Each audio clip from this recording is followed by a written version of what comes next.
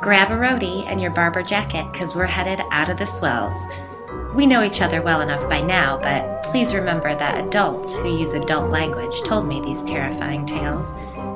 These ghost stories aren't for kids.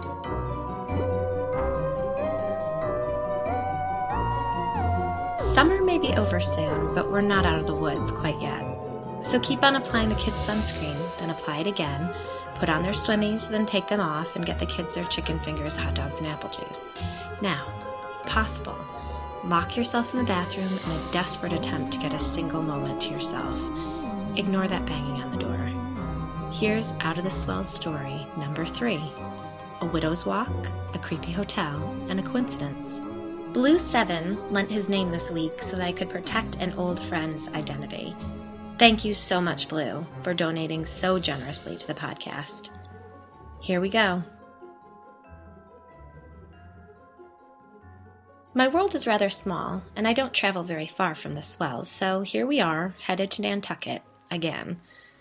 Let's brave the Cape traffic and shoot for Hyannis, where our ferry boat awaits. August in Nantucket is humid. If you brought your hairdryer, you're a rookie. When it isn't engulfed by dewy fog, the sun beats down relentlessly on the island, and the surrounding ocean sparkles a deep, dark navy, hiding great white stalking seals in its depths. Lines are long and service is slow, and you can't move very far without running into someone else's child in mid-tantrum. This is the stuff of forced family fun, the stuff you do for the kids, the stuff that pushes cocktail hour back to 4 p.m.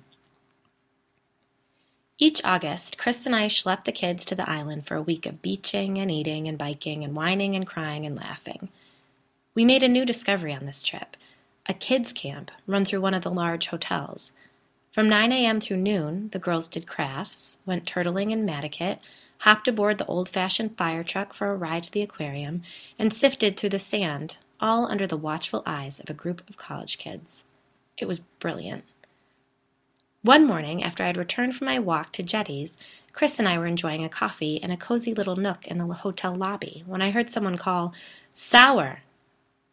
I looked up from my computer and Chris from his iPhone to see Blue 7 beaming at us. We jumped up to greet our old friend. "How long has it been?" Blue demanded. "The wedding," I replied in disbelief. We invited Blue to sit with us for a cup of coffee and caught up on kids and jobs. Blue looked exactly like I remembered him. Salty and scruffy and slightly sunburned. A lifetime of laughter and squinting at the horizon had carved deep smile lines around his eyes. At 29, he'd looked his current age of 39. In another 10 years of chartering fishing trips, I imagined he would appear a genial 60 years old. After catching each other up on our current lives and listening to Chris and Blue retell the same silly stories I'd heard dozens of times, Blue asked, "What's this I hear about your ghost stories? Jess won't stop talking about them. She's pushing them on all our friends." I shook my head, embarrassed. "It's just a little writing project, really." "Not true," Chris insisted. "Liz is onto something. Wellesley is almost as haunted as Nantucket."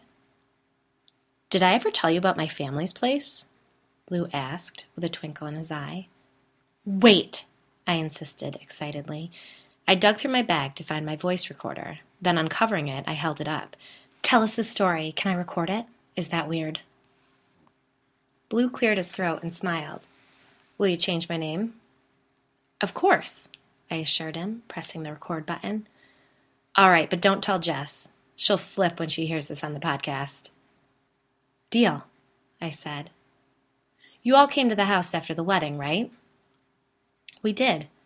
We'd continued the party on his parents' lawn late into the night. The house was a grand 3-story Federal-style home of white-clappered, black shutters and shingles, grayed by the sea air. Built by a whaling captain in 1774, the property had a sprawling front yard and an ominous widow's walk, reminding passers-by on Center Street of the island's grim past. Blue's grandfather bought the place in 1920, and it's been a beacon, calling the family together every summer since. The house was magnificent, for sure, but it was also worn down and drafty, creaky, and a touch moldy. The first floor was a hodgepodge of well-loved furniture, old rugs, and built-in bookcases, jammed with James Pattersons, Harry Potters, yellowing Reader's Digest, and a legion of dog-eared paperbacks. The home's upkeep was a labor of love and necessity. To truly fix it up would cost a small fortune, so fresh Band-Aids were applied each season to the home's most egregious issues. Blue's an excellent storyteller, so I'm going to let the salty old dog's words speak for themselves. Besides, if I'd transcribed our entire conversation with all Chris's cut-it-out mans and my uh-uhs, we'd be here forever. Not to mention the fact that we drifted off into tangents a lot, like all conversations with good old friends tend to do. So, Blue began. When we were kids, we'd drag our sleeping bags up to that old death trap of an attic. If you opened the portholes at night, it brought in an awesome cross breeze, made it the coolest place in the house. We cleared out a corner near one of the windows and made a little bedroom there. You know the Widow's Walk, yeah? That's where I saw my first ghost. It was a wicked humid night, probably July. You know what, actually? It must have been 4th of July week because my cousins, Chris, you remember Janie and Adam, they were there. So I'm about 10, and it's the middle of the night, and I wake up to pee. We'd pee out the window on the far side of the attic so we wouldn't have to climb back down the ladder in the middle of the night. Mom threw an absolute fit when she realized we were doing that. Blue guffawed at the memory. Yeah, so I'm doing my business out the window when I hear footsteps above my head. I figured that one of my cousins had climbed up on the Widow's Walk. You'd think we'd have been up there all the time, but the thing was a wreck. The spiral staircase shook as you climbed up, felt like the damn thing would come tumbling down around you, and it wasn't worth it anyway. The deck itself was a splinter-filled mess.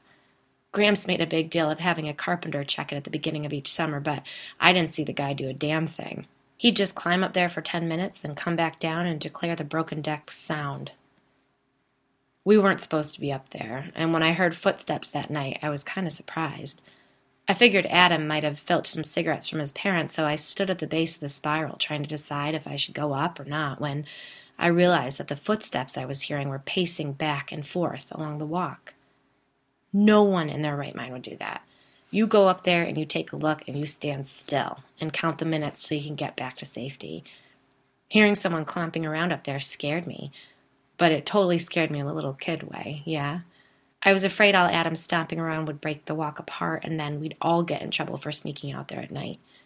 It didn't even register that Adam was in danger. I was more concerned with my dad taking away attic privileges, and that's what pushed me up those stairs. I had it in my head to tell Adam off and maybe even take a puff or two of his cigarette. I tried to climb those stairs as quietly as I could, which was damn near impossible. I'm lucky the bolts didn't come right out of the ceiling. The eye hook on the trap door was latched, which gave my 10-year-old mind a little pause, but then I thought maybe Adam had managed to lock himself out, and that's why he was making such a ruckus. For a minute, I was psyched to be the one to save the day. I unhooked the latch and pushed the heavy door up and out above my head until the hinge caught and it held in place.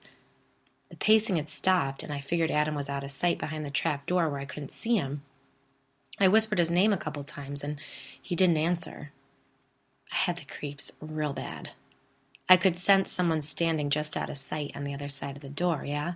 But something in me didn't want to see who it was. I knew Adam would never let me live it down if I just turned and scooted back down those stairs, so I made myself crawl out onto the porch. When I stood and turned and saw who was there, I freaking froze, man. I've never in my entire life been so terrified. I couldn't move. I don't even think I was breathing. It was a man. I swear on my daughter's life. He was as real as you and me. He looked like Abraham Lincoln without the hat. No, seriously. He was really tall and skinny, and he had a beard, and his hair was too long and sort of like flattened down around his head.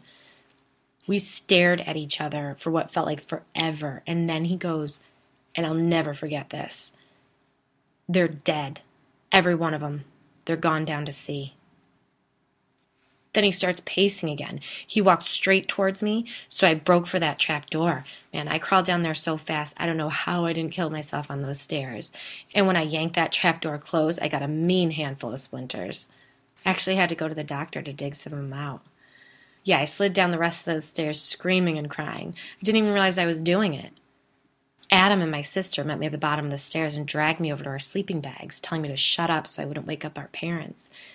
I told them what I'd seen, and they believed me. If they hadn't, I think I would have lost my little mind. Janie had the idea to go to the library and try to find out how to get rid of ghosts.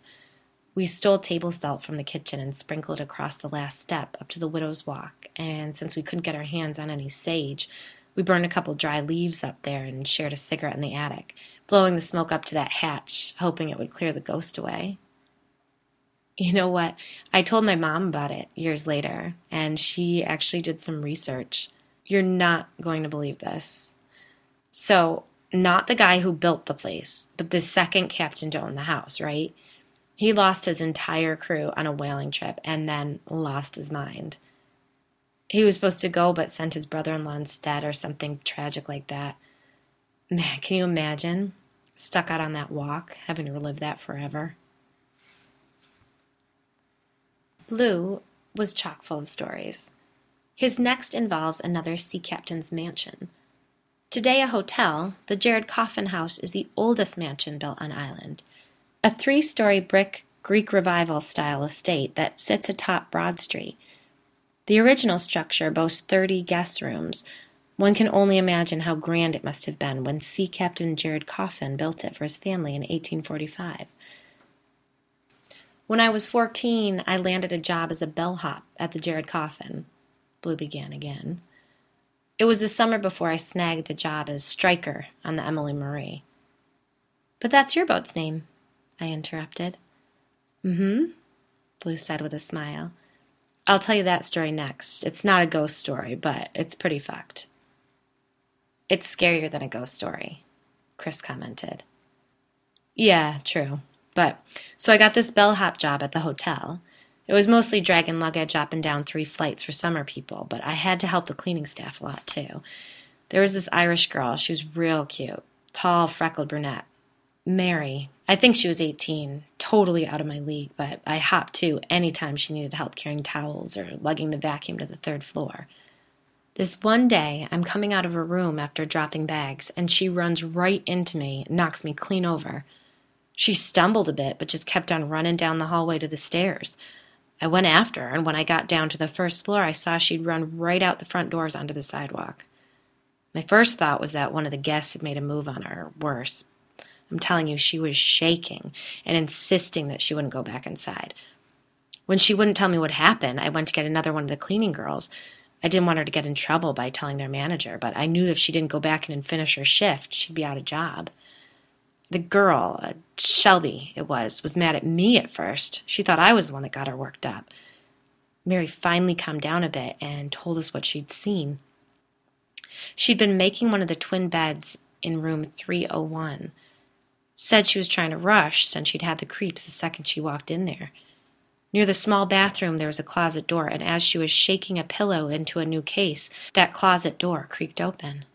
She tried to ignore it by thinking the old building was just making itself more comfortable, but then as she threw the pillow onto the bed, the closet door creaked back closed. She was on the other side of the room and had to pass that closet to get back out to the hallway. She said she had this awful feeling someone was hiding in there, even though she knew that wasn't possible. The manager had told her to open up the room, and she was afraid of having her hours cut if she made a fuss and it turned out to be nothing. So she decided to crawl across the beds to the hall door and then prop it open. That way at least someone would hear her scream if she was attacked. As she crawled across the first bed, she heard something shuffling, scratching across the floor beneath it. She said it sounded big, too big to be a mouse. She freaked out and jumped onto the other bed, and just as she did, she felt something grab her ankle. She said it felt like it had claws. Then get this. The closet door slammed open, and as she bolted for the door, she caught a glimpse of a small woman crouched in the corner of that closet. The woman had on a dirty white dress and 2 long, skinny braids, and listen here, she had black teeth. I didn't know if she was freaking out or what, but that girl was scared to death. We finally got her to go back inside, and luckily it was a slow time of day, afternoon in the middle of the week. Everyone was at the beach, so I told her I'd go up and help her finish the room. Shelby sort of bullied her into it, lecturing on about how Mary couldn't afford to get fired. I don't know why I agreed to go back up there with her. I guess I thought it was all probably too good to be true, yeah? But I went up. Mary was shaking, man, literally almost unable to walk down the hallway when we got to the third floor. I went ahead of her and I tried to hide it, but I was spooked. As I turned the knob on that door, all the hair on my arms stood straight up. I was scared and excited. Man, I thought maybe I was about to see a ghost again. But when I opened the door, all there was a seriously trashed hotel room. The sheets had been torn off the beds and thrown on the ground all crazy-like, and the beds themselves had been sort of pushed around away from the wall. One of the pillows had been ripped open, so there were down feathers still floating in the air. It was like walking into an after-party if the guests just disappeared into thin air. I could only stand there and stare. Mary was behind me, peeking in over my shoulder, and I was about to say, "Are you pulling my leg?" half hoping the whole thing was a prank, when the closet door started to open with this slow creak that I will never in my life forget. I slammed the door so hard and took off down that hallway. Mary chased after me, screaming, "I told you!" I didn't even think about it. I just went straight to my boss and told him there was a crazy lady in room 301 and that she'd scared Mary and then trashed the place. He started to go up there, but I stopped him. I glossed over what had happened to Mary. I left out the part about the claws on the floor, but I told him we had to call the police. There was no way I was going back up there with that crazy lady in the closet. Yeah, what did the police say? At first they thought it was a prank. When my boss finally convinced them that he was being serious, they said they'd send someone over to check it out. You know who showed up? The sheriff. He listened to the story, then brought my boss up so they could have a look for themselves. When they got back down, my boss looked like he was about to pass out, and the sheriff left us with a word of warning to stay away from that room. Then he asked to talk to Mary's manager. We were all in the back office, and he calls her in and gave her a really hard time about trying to open that room up again. She had no idea what he was talking about. It was her first summer at the hotel. So the sheriff goes, under no circumstances is that room to be used. He said he'd be sure to call the hotel owner and the past manager to let them know how irresponsible it had been for them not to pass on the rules about 301. Then he left, leaving the four of us just staring at each other. On the Bible, that's exactly how it went down. I didn't go near that room again, and I hated to even be on that floor. But a couple weeks later, I was manning the reception desk. Sometimes the overnight guy needed time off, so I'd snag the shift if I could, since it was paid time and a half. So around 2:30 in the morning, this guy comes downstairs complaining about a loud party or something in the room above his. He said there must be a big dog in the room above theirs, too, because they kept hearing it scratching at the floor. He was in room 201, directly below that devil of a room. No, of course I didn't go check it out. I moved him to another room. I made up some story about a high-ranking government official staying in the hotel and gave them vouchers for free breakfast for the rest of the week. I thought for sure I'd get canned the next morning, but when I told the story to the day receptionist, she just goes, "Quick thinking." Blue's ghost stories kept me up reading late into the night for distraction for the rest of our vacation, but his last story frightened me for a different reason. Oh, yeah, the Emily Marie. She's a beaut. Crosby hawk with a 12-foot beam. We can have 4 rods fishing at once. You know, you've been out with me, Chris. Couple stripers, right? Some blues, too? Yeah, I started on the Emily Marie as a striker. Oh, it's like a helper, I guess. You know, for the captain, but also the guests. I did all the lugging and managed the gear and cleaned fish, all that shit.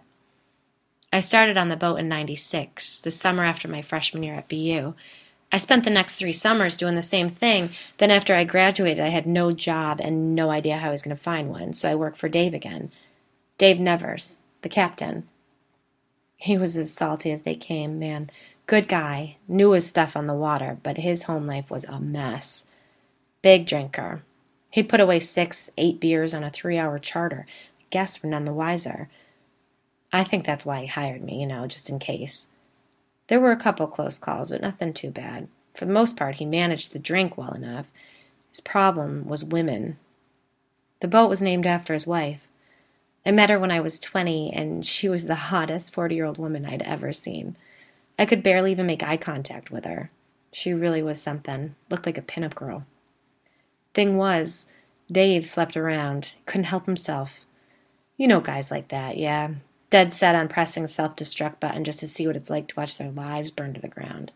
That was Dave. She eventually found out.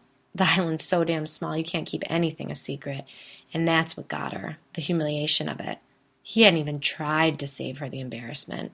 He just carried on as though no one would talk, and he got away with it for a long time, but then he made the mistake of hooking up with one of her little sister's friends, and that was the end of it.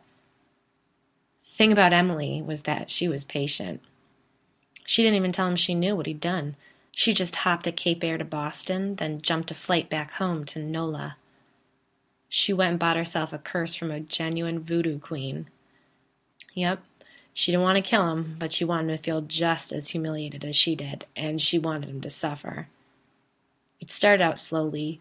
He rolled his ankle and then got a mean case of poison ivy when he was weed whacking the yard. Even breathed the stuff in. It was nasty.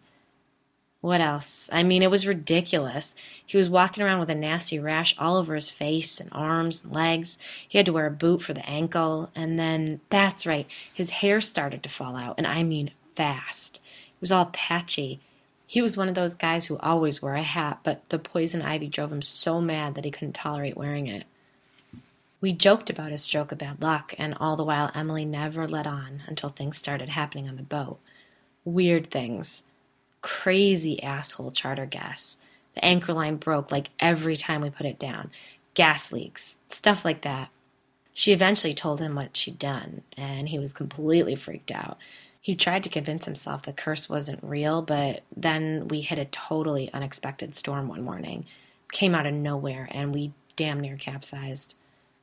It was a charter trip, and we had 3 guys with us. That's what convinced him he had to get off the water. He sold me the boat for $1,000, made me promise I wouldn't change its name. Said it was bad luck, I swear. I tried to argue with him that it wasn't enough money, but he was desperate to get off island and away from that woman. I didn't know if I believed in the curse or if his karma just came back around good and strong, but the creepiest thing was about a week after I'd started taking out charters on my own, I was cleaning out one of the cabinets in the center console, and I found this little action figure wedged back behind the first aid kit. It was like a little G.I. Joe. Someone had painted it black and wrapped it in red twine. I just threw it right over the side. You know I hate when people litter in the ocean, man, but I didn't want that thing in the boat. Curse or no curse, I didn't want anything to do with that nonsense. Wait, I interrupted. An action figure? Painted black? Yeah, it's old black magic voodoo shit. Even though I didn't completely believe in it, I asked around, and this girl I was friends with knew all about it. Instead of sharing the nervous laughter with Blue and Chris, I was silent. What's up? Blue asked. Did one of your haunted neighbors find a doll or something? I shook my head. Chris and Blue stared at me. It's nothing. I'm sure it's just a coincidence, I said.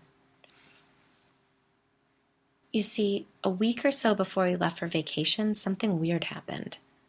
We've been doing more work on the house. We pushed a wall back and took over half of our tiny garage space to make more space in the kitchen for storage and such. When our contractor, Eric, took down the original wall and ceiling in the process of these renovations, he created an opening that allowed us to glimpse the previously enclosed and unused attic space above the garage. The house is rather small for the 5 of us, and 2 dogs and a fish, so I hated the idea of closing off this little attic again. Eric put up walls and flooring and built a wooden ladder off our mudroom so the girls could climb up to play in this attic space that we've nicknamed the clubhouse. It's a hard place to describe, so I'll take a video of it and post it to my Ghost in the Burbs Instagram so you can all see what I'm talking about. I need you to understand the layout because I found something up there the other night. Something that shouldn't have been there.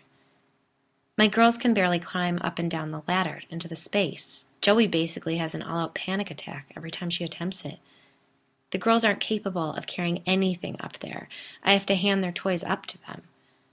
The other night, Chris was out at a late client dinner. The kids were all in bed, and the dogs and I were sitting on the couch watching This Is Us. Just kidding. I was watching the episode of Hollywood Medium with Corey Feldman. Gets me every time.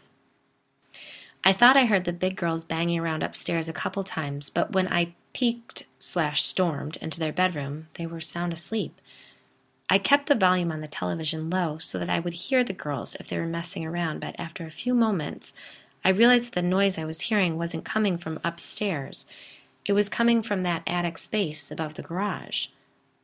I muted the television and listened. I heard a soft sort of banging noise that wasn't familiar. It wasn't exactly consistent, but it was persistent.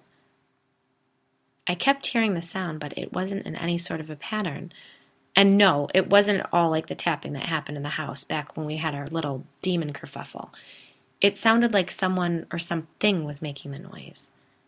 I got up and stood in the doorway between the living room and kitchen to see if I could explain away the noise, hoping that maybe it was the ice maker or the air vents. I took a step into the kitchen but froze when I realized that the noise was definitely coming from the clubhouse. I looked back at the dogs asleep on the couch and felt it best to leave them be. They're so used to strangers coming in and out with all the work we've been doing that they would likely want to befriend an intruder at this point. I grabbed my phone off the coffee table and punched 911 into the call screen, but held off on pressing send. I held the phone in one hand and grabbed our fire poker from the fireplace with the other. Then I tiptoed into the kitchen towards the noise. Once at the bottom of the ladder, I flipped the switch to fill the attic with light and called, "Hello?" There was no answer, but the noise stopped for a moment, which scared the ever-living hell out of me. When it started back up again, I forced myself to climb up the ladder, phone in my back pocket, fire poker in my right hand. Deep down, I knew that it couldn't be a person, but something was making that noise, and I was in that irrational state of being furious that I was frightened. In all honesty, I was also pissed that Chris wasn't home to deal with it, and I was even more pissed that I wasn't able to sit quietly in front of the damn television for even 10 minutes. I crawled awkwardly to the first level of the attic. It opens to a space about 9 feet by 5 feet. This is the part above the garage. And then there's another area about 9 by 9 that sits raised up a foot or two. That's the part above the kitchen. You'll have to see the video for this to make any sense, but the noise was coming from the far back corner of the raised section. There was something moving, swinging in that back corner. I climbed onto the upper level space and crawled back to see what it was. There was a doll, an action figure about the size of a Barbie. It was one of those new superhero girl dolls, and it was hanging from the ceiling by a string. Someone had painted it black. It was getting blown around by the air vent and banging against the vaulted ceiling and back wall awkwardly. The red string holding it was stuck to the ceiling with duct tape. I gave it a hard yank to pull it down. I sat there staring at the painted figure in my hand. The red string around its waist was tied in a perfect bow. The next morning I asked Eric if he'd noticed it up there the day before. He hadn't. I could tell by their reaction that the big girls hadn't left it up there either, because they asked if they could paint their dolls too when I showed it to them. Chris insisted that it must have been the girls since they were into action figures and were always taping shit onto other shit. Even though I knew it wasn't one of the girls' dolls, I didn't argue because I didn't want him to feel as scared as I was. Because the thing is, I found another doll exactly like it on our front steps just a few days before.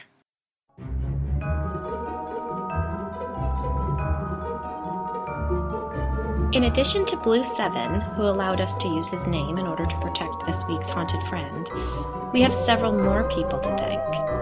I present The Dangers of Summer, a tribute to Edward Gorey. D is for Dave Martin, drowned in a lake. They say it was seaweed, but a crocodile's grip is unmistakable. Everyone kept on kayaking, unable to hear him scream. L is for Laura McFan, who was lost in the wood. When night settled and the woods darkened, Laura sat on the path and waited for the dawn. A mountain lion came first. G is for Jen Hensley, who was grabbed by a goat. They said it was a petting zoo, but they didn't mention the rabies.